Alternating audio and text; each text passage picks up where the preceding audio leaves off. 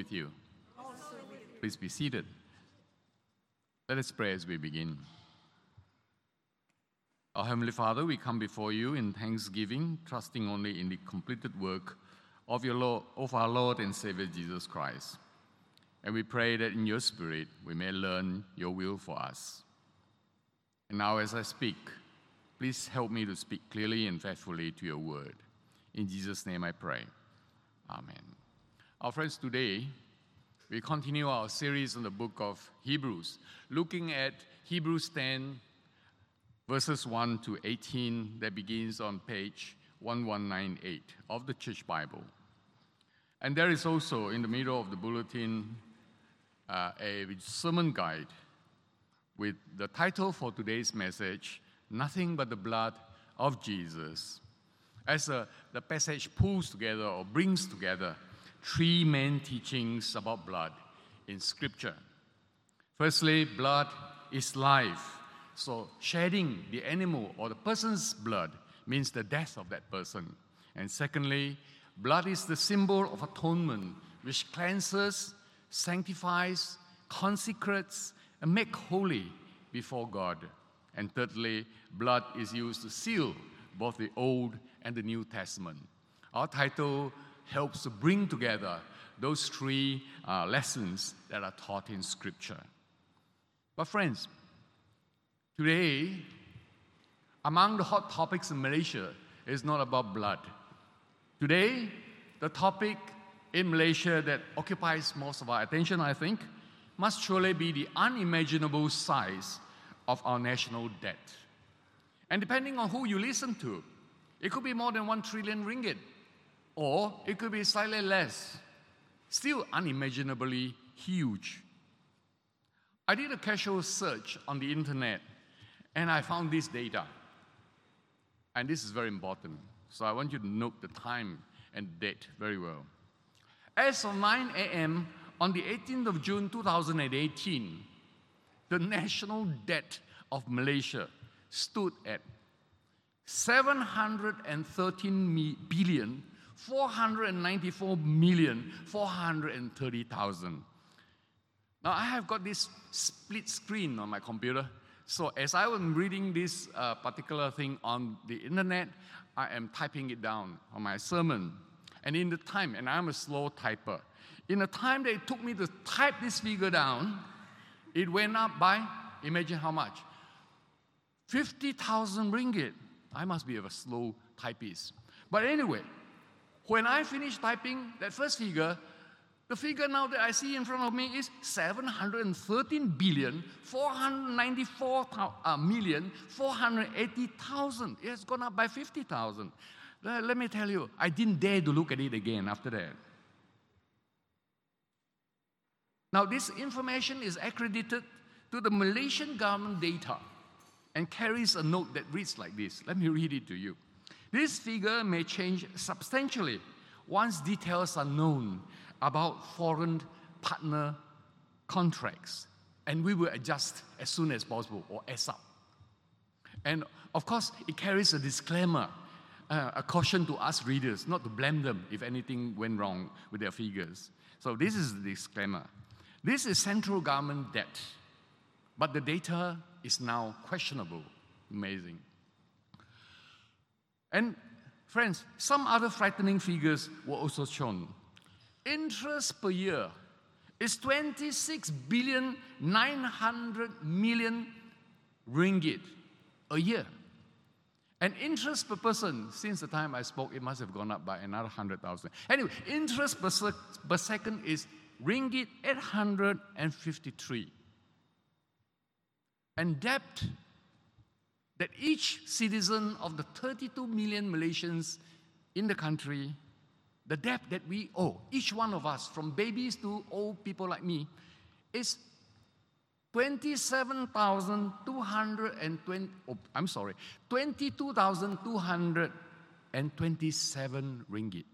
Each one of us owe 227 ringgit. So if you are trying to donate to the Tabong, please bring 22,227. And if you have 3 kids, please bring 4 times that. And some people like to think about it in this way. In 1 ringgit Malaysia terms, if you stack up the one ringgit, when you have Chinese New Year, you have all these new notes. If you stack them all up one by one, that pile of debt would stand 50,000 miles up into the sky. And if you try to put them end to end like this, imagine how many times it will go around the world. 2,500 times. That sort of like left me wondering, when I read that figure, has left me wondering now, when would the debt be paid? Would it be the time of my great-grandchildren? I do not know. Do we get the picture? Do we get the picture of this debt? Now, friends, it is as if we Malaysians have sold ourselves to a consortium of banks, mainly the Chinese ones. And yet this is nothing when we compare that to our debt to our Almighty God. The prophet Elijah uses words for sinning against God as selling ourselves. Elijah said to King Ahab in 1 Kings 21 verse 20, he said this, I have found you because you have sold yourself to do what is evil in God's sight. And a few verses down in 1 Kings 21 verse 25, the prophet Elijah wrote this, there was none who sold himself to do what was evil in the sight of the Lord, like Ahab, whom Jezebel, his wife, incited. Now, friends, we humanity have sold ourselves to sin and evil, and we owe God an unimaginable amount of debt. Now, as I was mentioning just now, to a layman like myself, it seems frighteningly impossible to settle our national debt. Just think how much more impossible it is for us to settle our debt with God. But don't be frightened. We cannot settle it. But Jesus can and has already done that by his blood. Now please turn with me as we read this best news humanity has heard in Hebrews 9:28 on the same page, 1198. 1198. Hebrews 9 verse 28.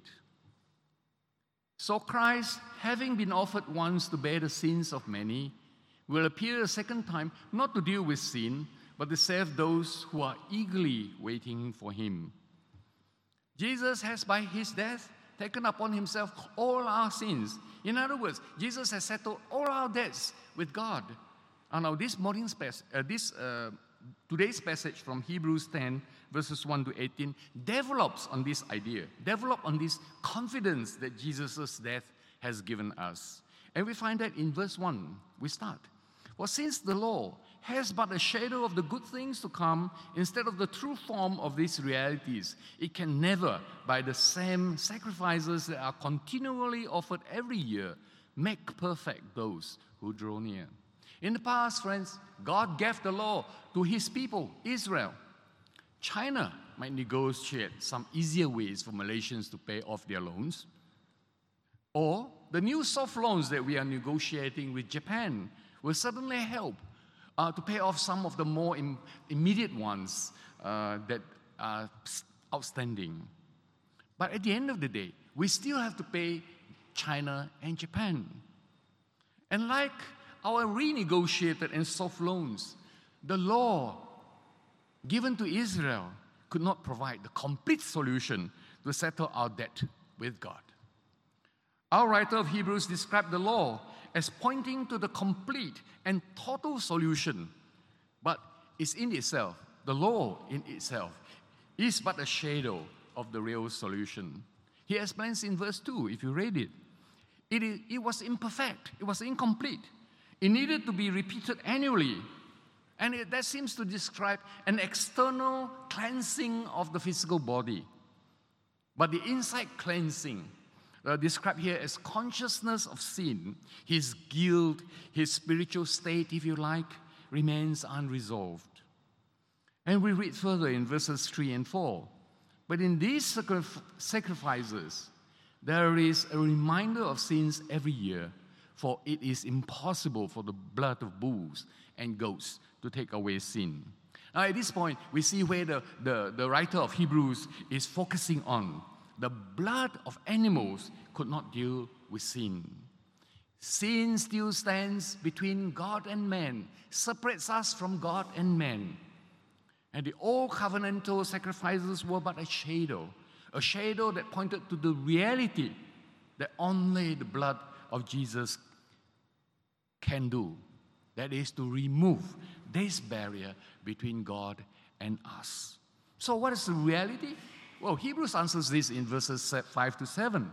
And here, we are told three things. Number one, in verse 5, when Christ came into the world, Hebrews is telling us that this was no ordinary bull or calf or goat. Christ existed before taking the form of a human being. Number two, the psalmist in Psalm 40, verse 6, speaks of God giving the one he has commanded an open ear to indicate the one that he commanded perfect obedience. Now here the writer of Hebrews, inspired by the Holy Spirit, expands this thought using the words, a body you have prepared for me, to continue thinking of Christ in human form, obeying what God has commanded him to do. And thirdly, in the scroll of the book, Scripture, in other words. I've just chosen a few of them. There are numerous ones if you do a research on this, but I've just chosen a few. Number one, Genesis 3:15, at the fall, where God promised the offspring of woman who will deal decisively with disobedience and sin. Genesis 22:18, God restating the Abrahamic covenant when Abraham was totally obedient to the point of almost sacrificing his only son Isaac because God commanded him to do so. Numbers 21:9, Moses erecting a bronze serpent so that those who gaze at the bronze serpent will be saved. Numbers 24:17, Balaam's oracle talking about a star from Jacob, a scepter from Israel. 2 Samuel 7:12-16, the Son of Man who will be given dominions over creation. And Isaiah 53, of course, the suffering servant of God, who bore the iniquities and sins of many and make intercessions for them. In summary, the reality of Jesus is that he existed before creation. Elsewhere in the Bible describes him as God the Son, the Word of God, who was with God and who was God. He came and in perfect obedience settled humanity's problem with sin and the separation from God. And his coming and mission has been written in Holy Scripture. And nothing but his blood, his death, can remove humanity's separation from God. And as we continue, the writer of Hebrews in verses 8-14 again reminded his readers that though the law has set down the means and the processes for purification, the physical observances of these would never resolve the problem of sin. The only way was obedience. But why did Jesus have to come to do this? Well, the answer lies in verse 9. It is the will of God. Because man was unable to obey perfectly and therefore causes the first covenant to become, it was impossible for the first covenant to resolve the problem of sin. Therefore, it was God's will that it be replaced with the new covenant through the perfect obedience of Jesus Christ. Look at what verse 10 says. Verse 10 says, it is by that will that Christ's sacrifice should be the one perfect sacrifice. That sacrifice cannot be repeated, and it is emphasized by using the perfect tense in the verb, sanctified. Jesus' blood needed only to be shed once and for all time. For by that one obedient and completed action, Christ has removed the barrier that stood between us and God. Man stands sanctified, consecrated, set apart, made holy to convey the message that once again humanity, which was created in the image of the Almighty God, is now once again fit to stand in the holy presence of God Himself.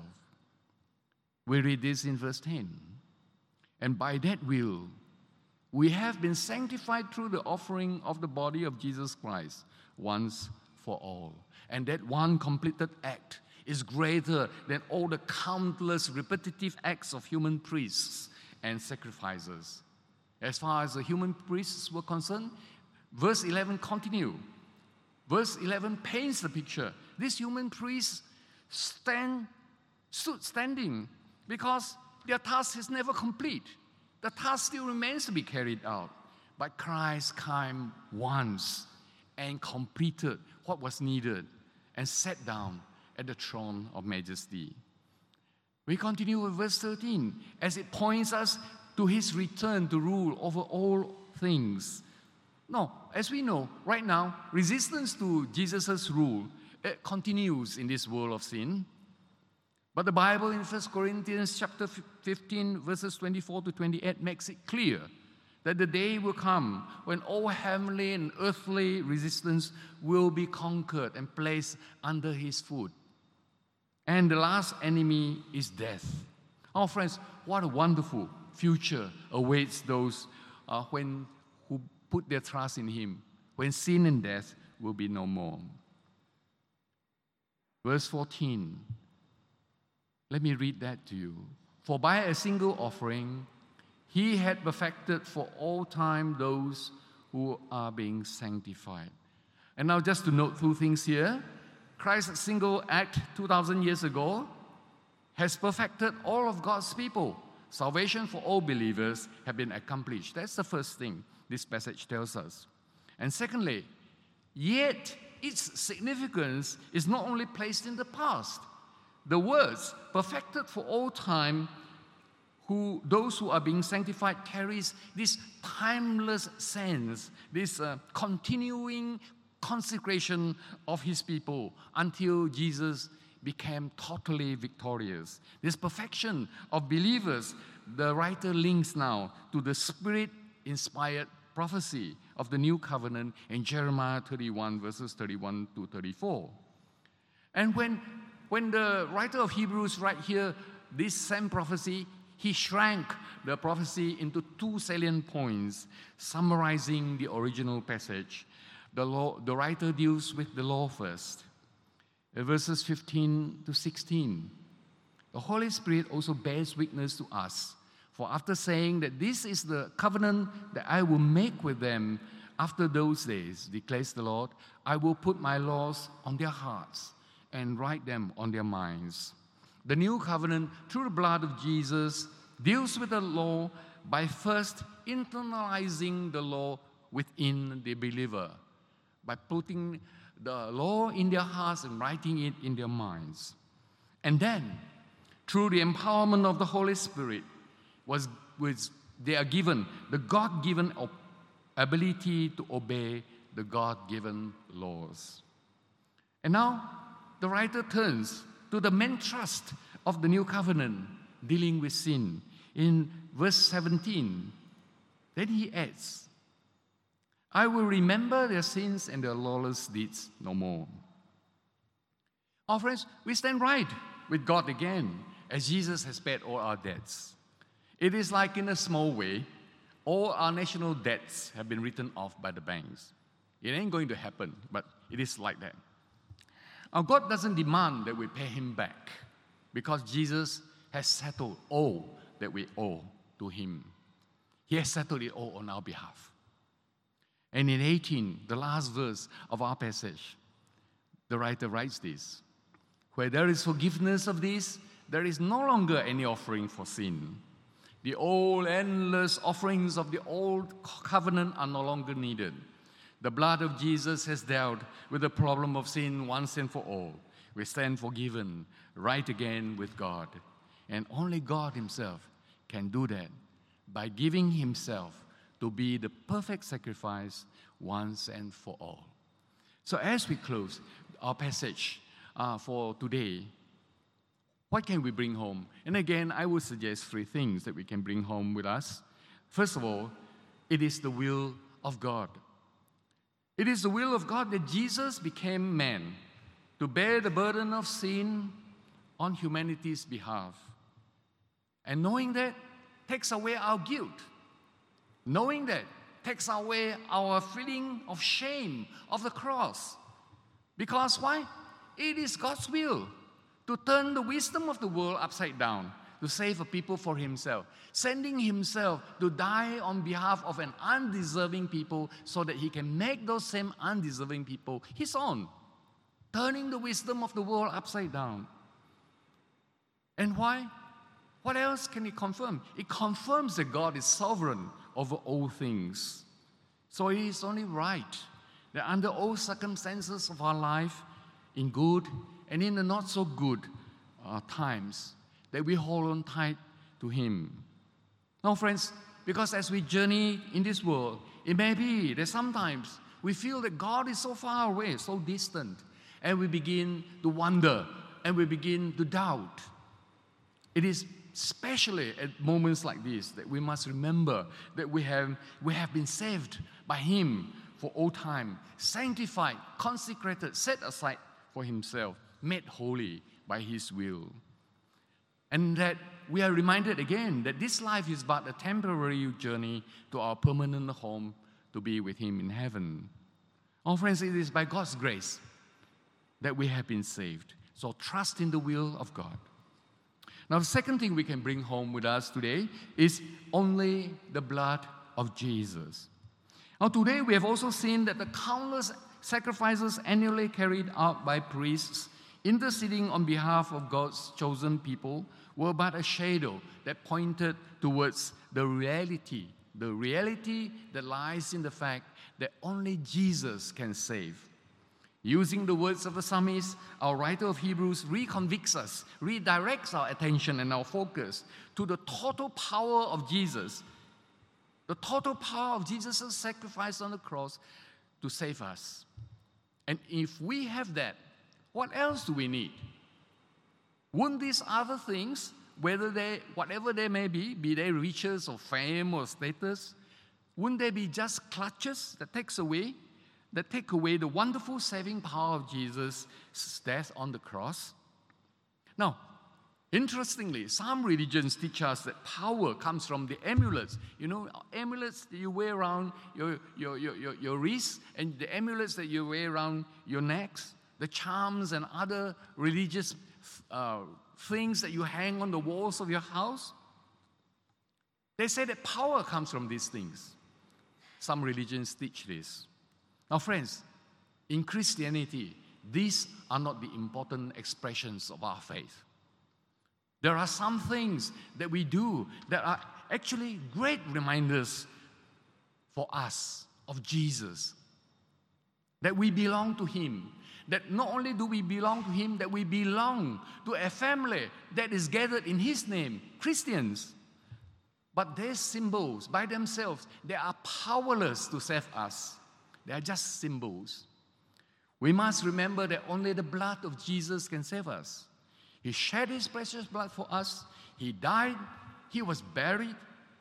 But God raised him up 3 days afterwards. And 40 days later, God took him up.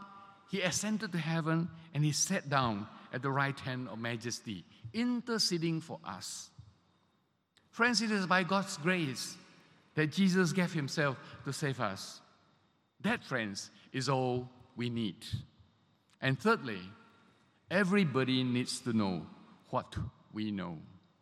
Oh, no, you know, we are enjoying now the wonderful benefits that are brought about and given freely to us by God's will in Christ's blood.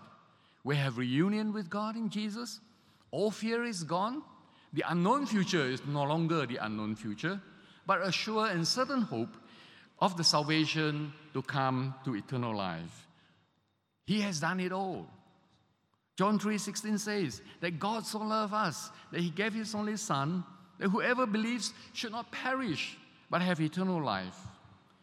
And it is all by God's grace and in God's love for each one of us. And Jesus commands us to tell everyone about it. Now bear with me, because what I'm going to say next is not going to happen. Okay, it's not going to happen. But just bear with me. But imagine early tomorrow morning, Monday morning, you walk to the car porch to pick up the newspaper, or if you are like me, you wake up and you switch on the computer and you read the headlines, and these headlines blare out at you. The newspaper headlines blare out at you. You read that the consortium of banks have written off our $1 trillion debt. Malaysians don't owe anyone any more money. You don't have to come bringing 22,227 ringgit anymore. We don't owe anybody anything at all because there's no more debt. It isn't going to happen, okay? But just imagine it. Wouldn't we then rush back into the house? Everybody was still sleeping, is still sleeping. And when we wake them up, they might not be very happy with us for waking them up until they know the reason why we woke them up. When we rush out into the streets and start honking our car horns in order to wake up our neighbors, they may not be very happy until they know the reason why. When we do that, I would do it. When we go and tell everybody that something has happened, that the consortium of banks no longer need our money, all our debt has been settled. That is just imagination. But friends, the gospel is true. And if the gospel is true, would we not do the same? Perhaps not in such a spectacular manner, but when we do the same with the gospel message, when we go out and tell our friends, our neighbors, or bring them to listen to the message of salvation that lies in the gospel of Christ, wouldn't we do that? Or do we not believe that everyone deserves to hear the good news? Something to bring back with us tonight. Let's pray. We thank you, Father, for your Son Jesus, and for that one perfect sacrifice that he has given us in himself. We pray, Father, that your Spirit will work in us to make us better people, to do your will. And we pray that you will give us the grace to speak out to others about your love. In Jesus' name we pray. Amen.